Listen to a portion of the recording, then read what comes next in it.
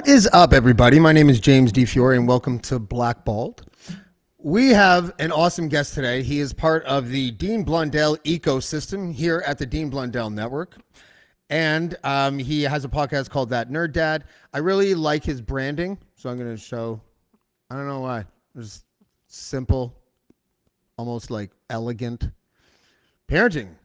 He's parenting pop culture and politics. He's pop culture and politics dad. And, we're going to see how that's going. Talk about problem children. Joe Williamson, a.k.a. Nerd Dad. What are you doing, buddy? What's going on? Nothing. I love your intro music. Holy shit. I was just like, like I was feeling it. It's good stuff. See, if you borrow dope-ass instrumentals from completely unknown people, YouTube won't take it down, and then you can forge relationships with those people that you've already stolen from. So that's really what I do. I literally do that. I'll make a whole track, and I'll be like, oh. So I'll email the guy. I'm like, hey, attached is a track that you made and inspired the lyrics that go on top of it. Can we work something out? Kind of thing. And usually they're like, yeah, we can, because I'm from Norway, and no one gets it here. So no one knows what I do.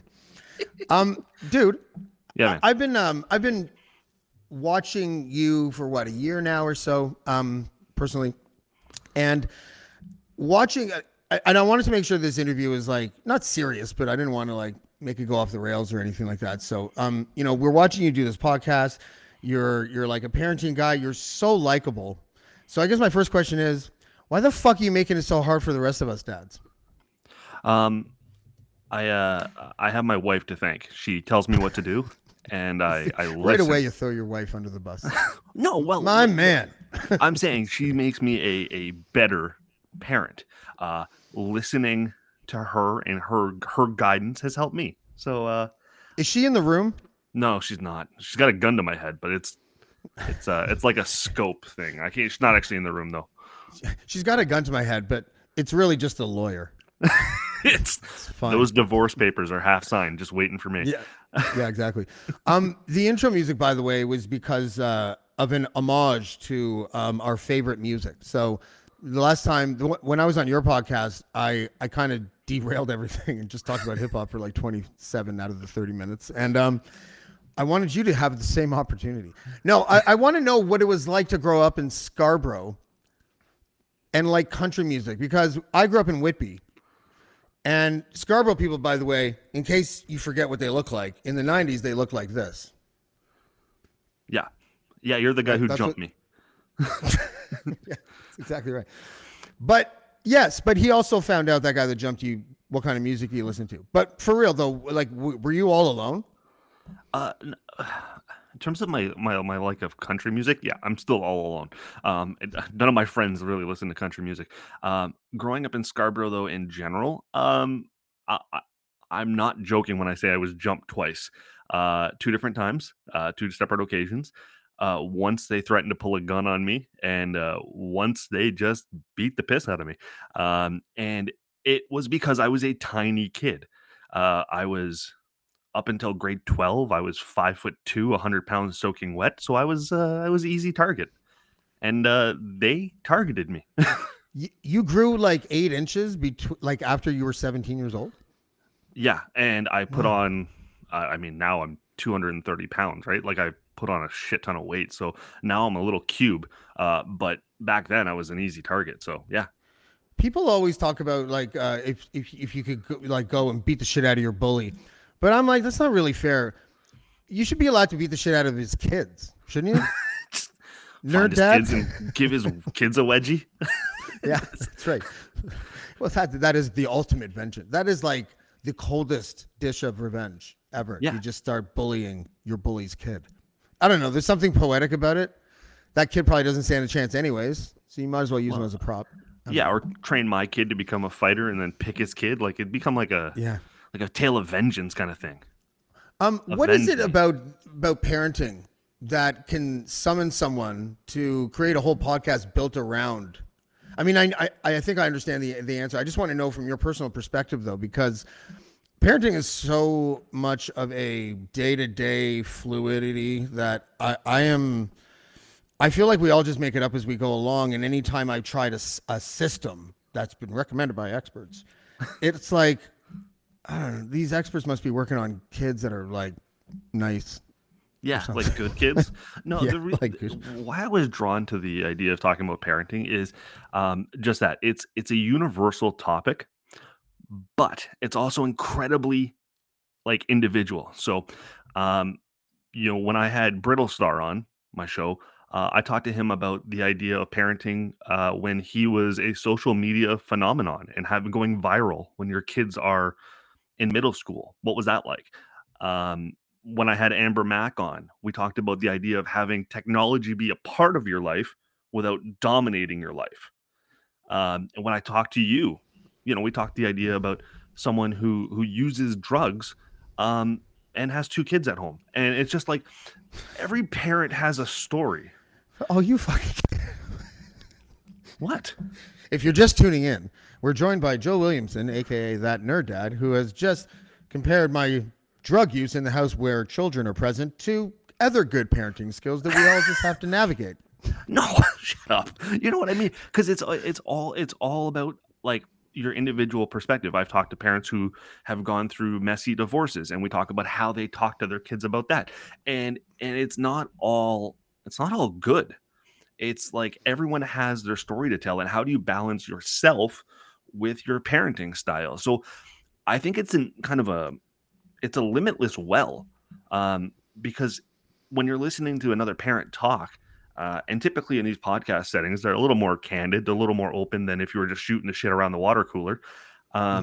You're going to pick up on something you might be able to relate to and go, shit, that's what I'm going through too. And not something you would necessarily normally hear at work or at the soccer field when parents are just kind of shooting the shit. Yeah, no, that's totally fair. And I was a stay-at-home dad for a year when my son was between 1 and 2. And my wife had a really good job. She's like a big-time researcher person, and we were living in Toronto. And so I was a writer, and surprisingly, I didn't have a very good job. I just, I don't know.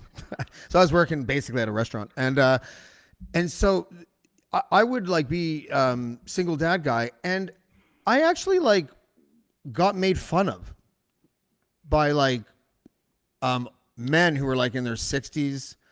Hey, Mr. Mom, like really, like that kind of stuff, because they'd see me every day, and I'd be like, hey, fuckface, like you know what I mean? Like I didn't understand what the mockery was for. I thought we had turned the page and all that kind of shit. No, we haven't turned the page. Yeah, and I got to tell you, I liked it a lot. I like being a stay-at-home dad. I couldn't do it.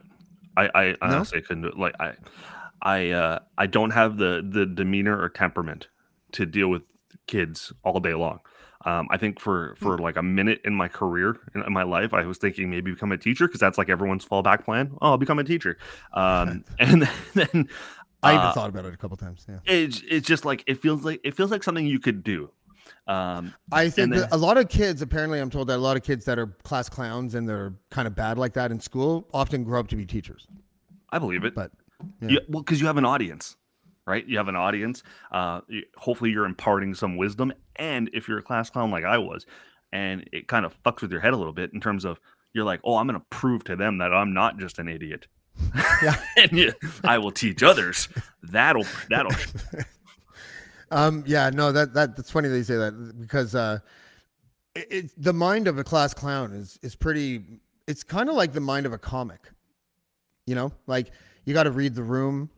You got to see, like, sometimes I would see, like, who needs cheering up. Sometimes I would look at the guy that, I didn't like that much and see like anything I could mock him for, and then, or if the teacher was in a bad mood, and you got to pick your spots. Comics are like that. Comics, like, will read the room. They don't like it when another class clown or another comedian, like, steps on their momentum, all that stuff. Oh, when I used to do stand-up, like, open mics and shit like that, if the guy ahead of you killed, you were screwed. You're like, oh, well, I can't follow that. I'm dead in the water. You might. Some people will say, "Oh, I'm going to carry that momentum forward," but far too many are like, "Well, I can't top that. I'm not good enough yet to top that." Yeah, there's a Seinfeld episode where that annoying Ovaltine guy. What's with Ovaltine? Shouldn't they call it Roundtine? I think it was Banyan. Like Banyan? Yeah, Banyan, I think. And there was an episode where he got on and he's like, "See that, Jerry? I killed it, Jerry."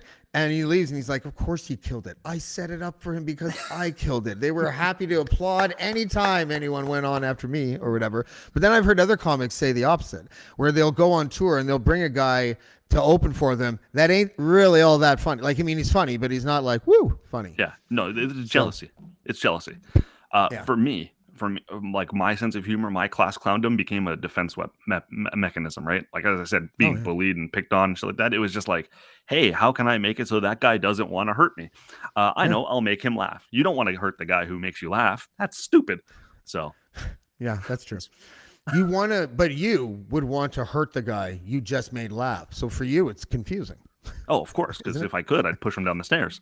But there's a weird Stockholm syndrome that happens with bullies and the people they bully, because the people they bully end up wanting to sort of impress them sometimes, so they won't get picked on, but also they seek their approval, right? And that's where bullying really impacts kids, I think. It's like you're seeking the approval, little Johnny, of Nelson, who's like 3 years older than you and just a horrible kid, But you want to sit at the cool kids table. You want to sit at the cool kids table, and they're the cool kid, so that's what you want to do. Yeah, I don't know.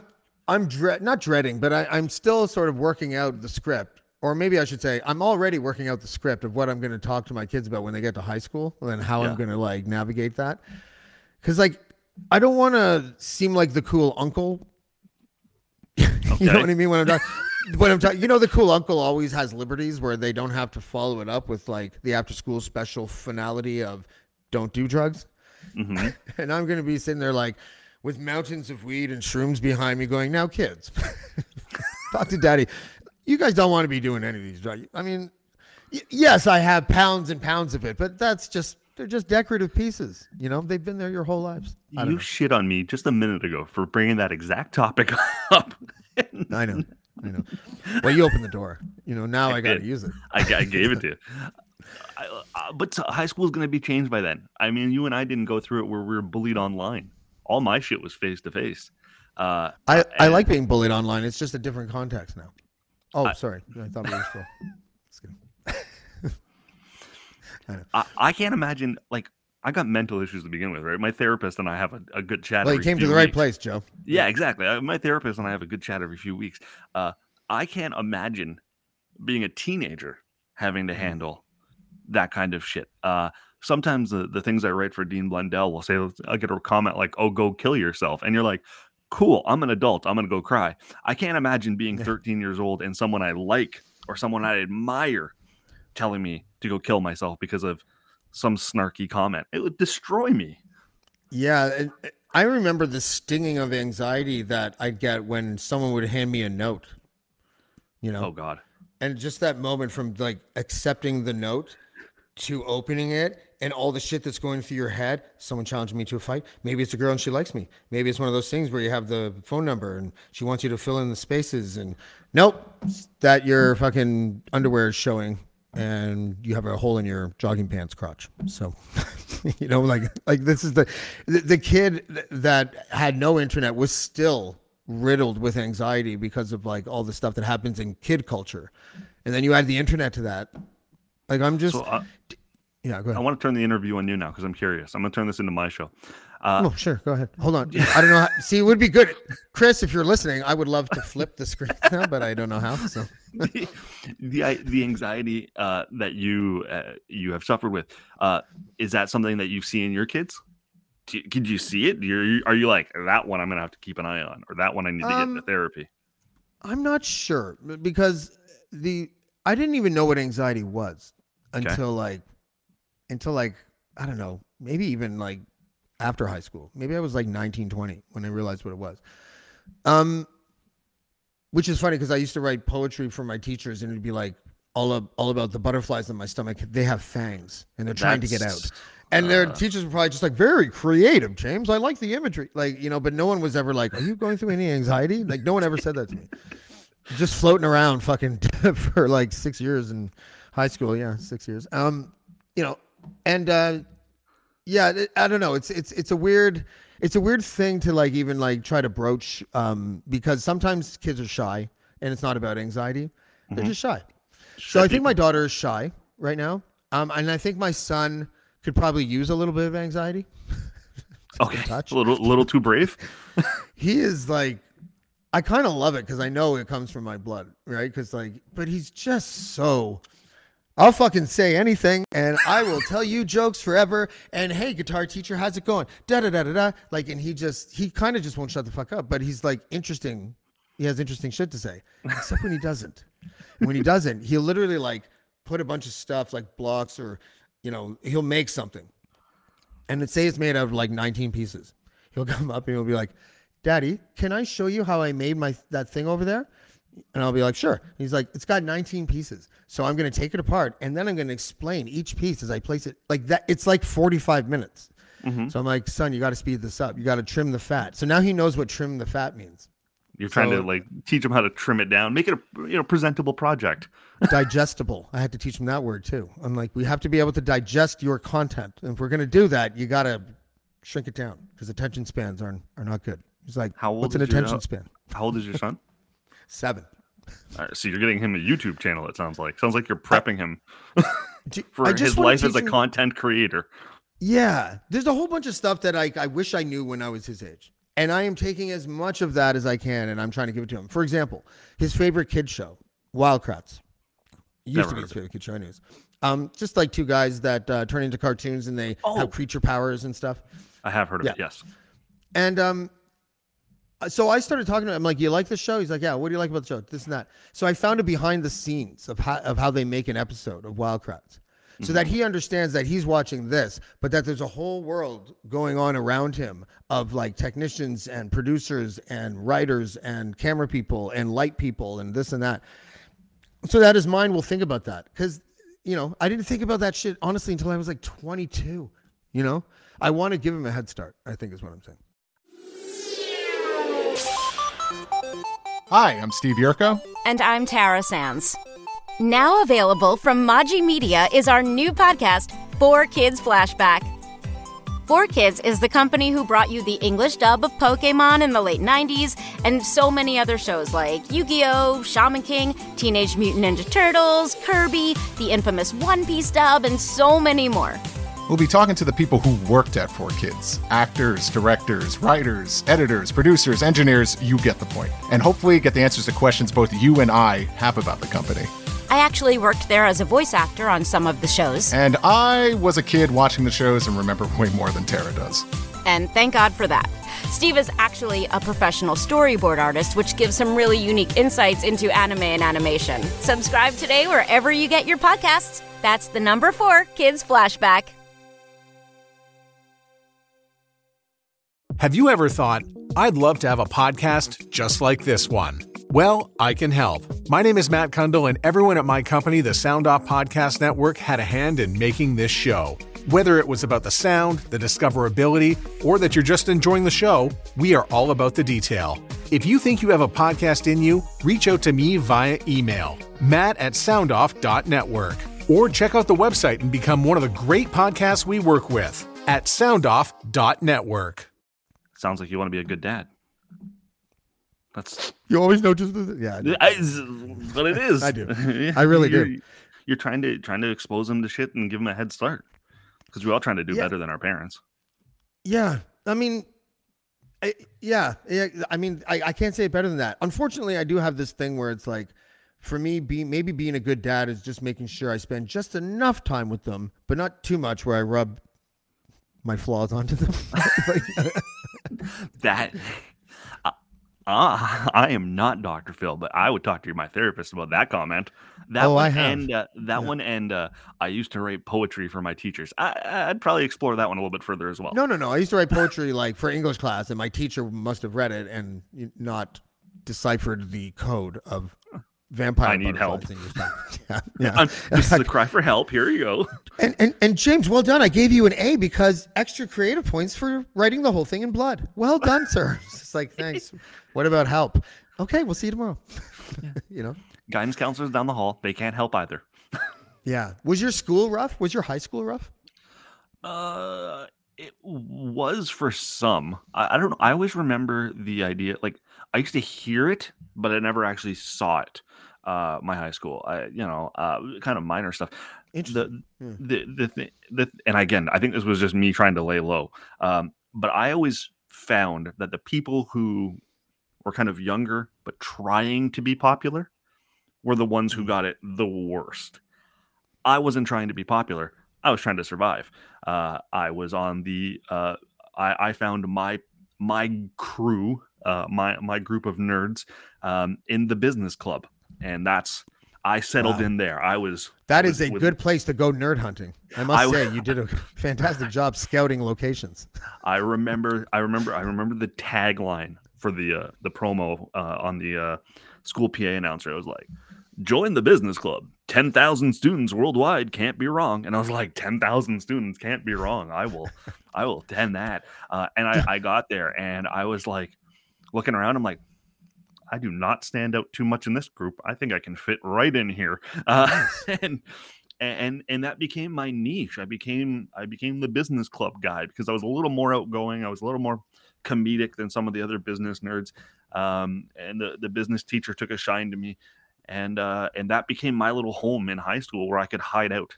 So that was me. That must have been awesome. Like you were the inventor of the safe space in a way. I was. It was like, okay, we need someone to do a presentation. Okay, Joe. Please send all your hate mail to Joe Williamson for creating the safe space. No, I'm just kidding. No, that's actually what safe spaces are meant for, is stuff like that. Yeah. I want to know, like, the relationship that you're in now. You've been in basically for your entire adult life, right? Yeah, grade 11, grade 12, something like that. Yeah. Same with Lachlan. Okay. So is that the secret? Like, you find them, you hold on, you hope that they like you, and you don't give them any other options, and you live somewhat content ever after, except for a bunch of parts. Is that the idea? It's not the secret. I mean, like, I got lucky, and I think I also had my parents' example. My parents grew up across the street from each other, so like that was the example that I had in my house. My household was, you find someone young, and happily ever after follows, right? Get him young, Joe. Yeah, in grade 11, I think it was grade 11, may have been grade 12, and she won't be mad if she hears this because she won't remember either. We both ended up having a spare period together. And that was the thing. It was just like, and we didn't know anyone else better. Do you know what I mean? It was like our options to hang out. Yeah. We were kind of like, okay, I know them a little bit. And we started to hang out with each other. And that was kind of it. We got to know each other better over that spare period. And, it kind of went from there. It hasn't been all ups and downs. It hasn't been all ups. It's been ups and downs. But I mean, so far so good. Some 20 years later. Yeah, I admire it. I joke a lot, way too much. I'm masking my pain with jokes. Yeah, no, I joke too much. But okay. I think there's something about, you know, I don't know what it is, like maturing with someone, so they knew you kind of like on both sides. They knew you kind of as an older child, I guess, for lack of better words, and now they know you as an adult. I know that this is going to sound ridiculous, but like the fact your frontal cortexes weren't developed when you met, and then got developed, and then you're like 24, 25 or something, and you stayed together, even though all of the neurological and physiological and hormonal changes that you got. I don't know what I find so remarkable about that. Maybe it's because I'm trying not to look at it through my lens of debauchery and like, how do you have fun? Like, where do you sow these oats? Anyways, like, how does that work? You know, but some people shouldn't, I guess. Like, she saw me go through my worst version of depression and anxiety when I was like, looking back on those years. I'm like, I wasn't fun. Like, why would you stay with me during those moments? Because, like, yeah, it was fine, but I don't think it was fun for her. But she stuck with it, and I went out and I got the help I needed, and I talked to the right people, and I got the right medication, and I got my head on straight. And the version of me that I am today would kick the 10-year ago version of my ass if he had the chance. Because he would have told him to smarten up sooner so you can enjoy your life better. But that's even now, growth. Yeah, well, I mean, even now, though, we talk about like the world's a hot place, right? In terms of every topic gets divided into extreme left, extreme right. Yep. And you see, and especially in the last 2 years, you've seen couples break up because they, one person starts to go a little squirrely, one person starts to break off. We never really broke off in terms of our development. We both kind of kept leaning the same direction for political, for how we spend money, for religious. When I first met her brother was pretty religious, and even though she wasn't that religious, she had probably a lean that direction.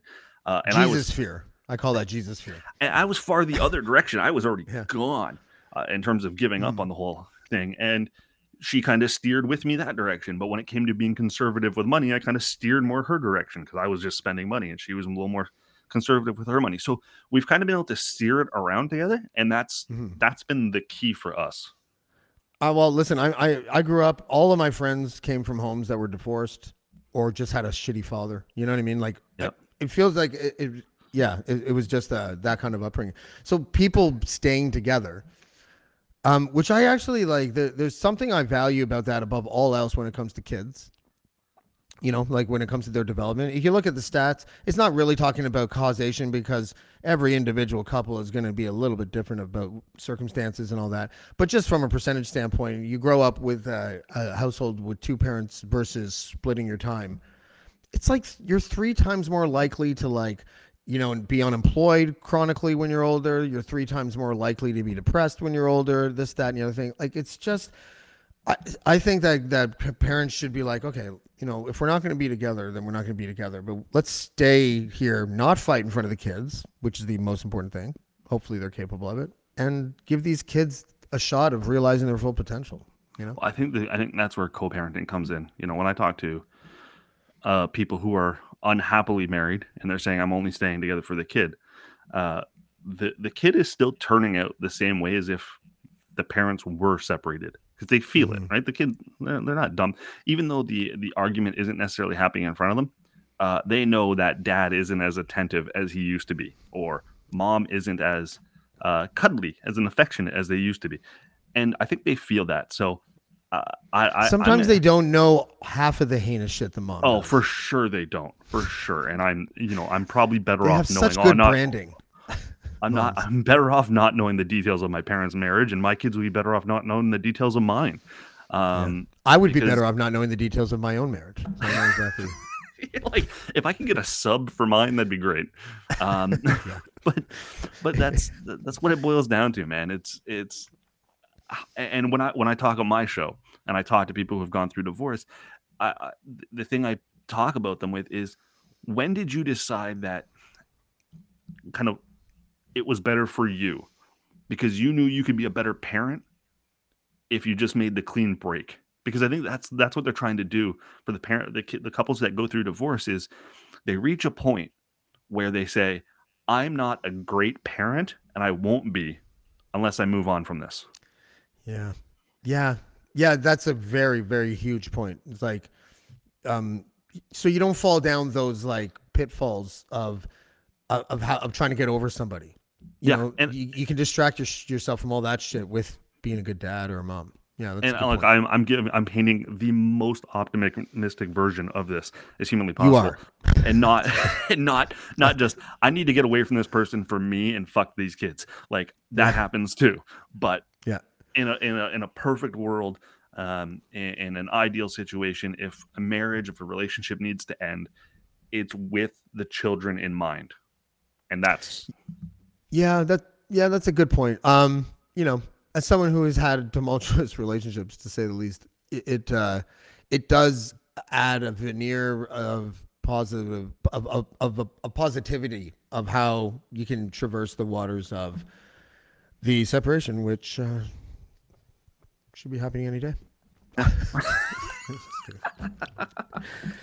All right.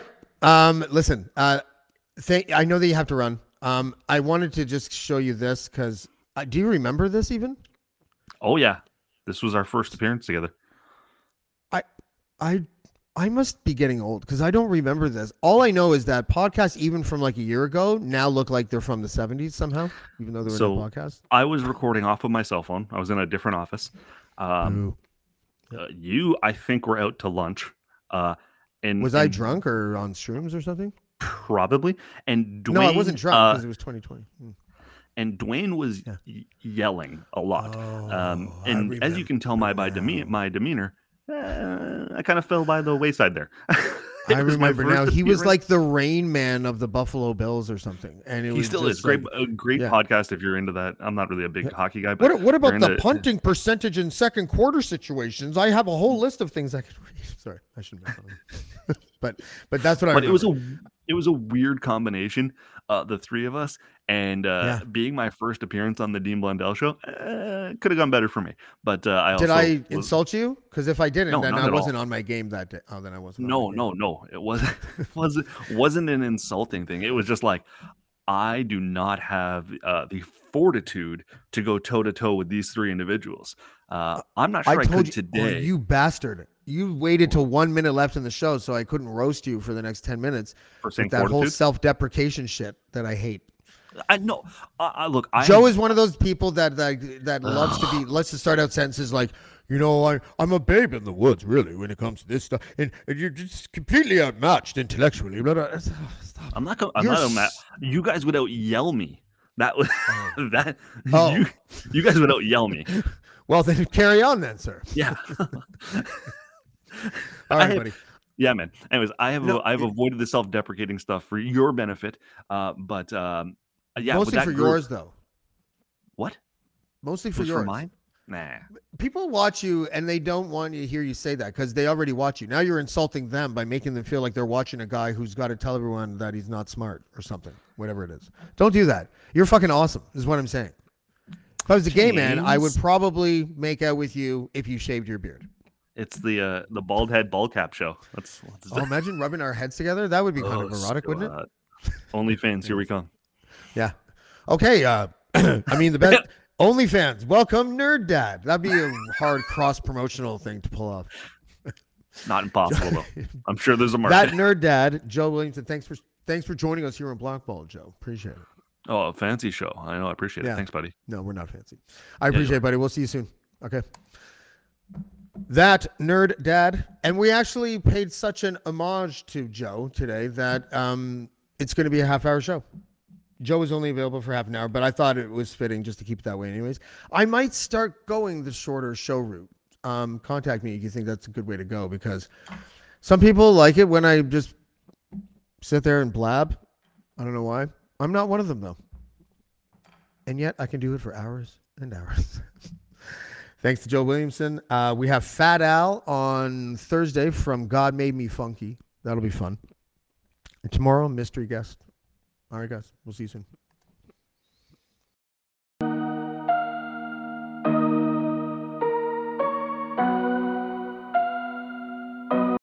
Hi, I'm Emily Roger, and I host a leadership show called The Boiling Point with my co-host, Dave Vale.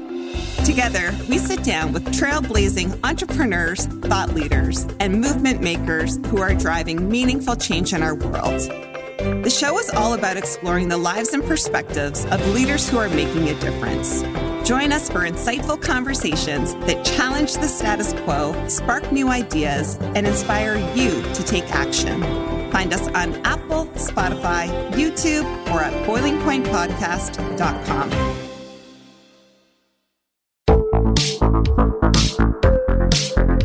Hi, I'm Connie Thiessen, the host of Broadcast Dialogue, the podcast. We focus on Canada and the challenges facing Canadian radio and TV, as well as highlighting those moving the industry forward from podcasting and streaming to new broadcast tech. Check us out at broadcastdialogue.com or your favorite podcast app.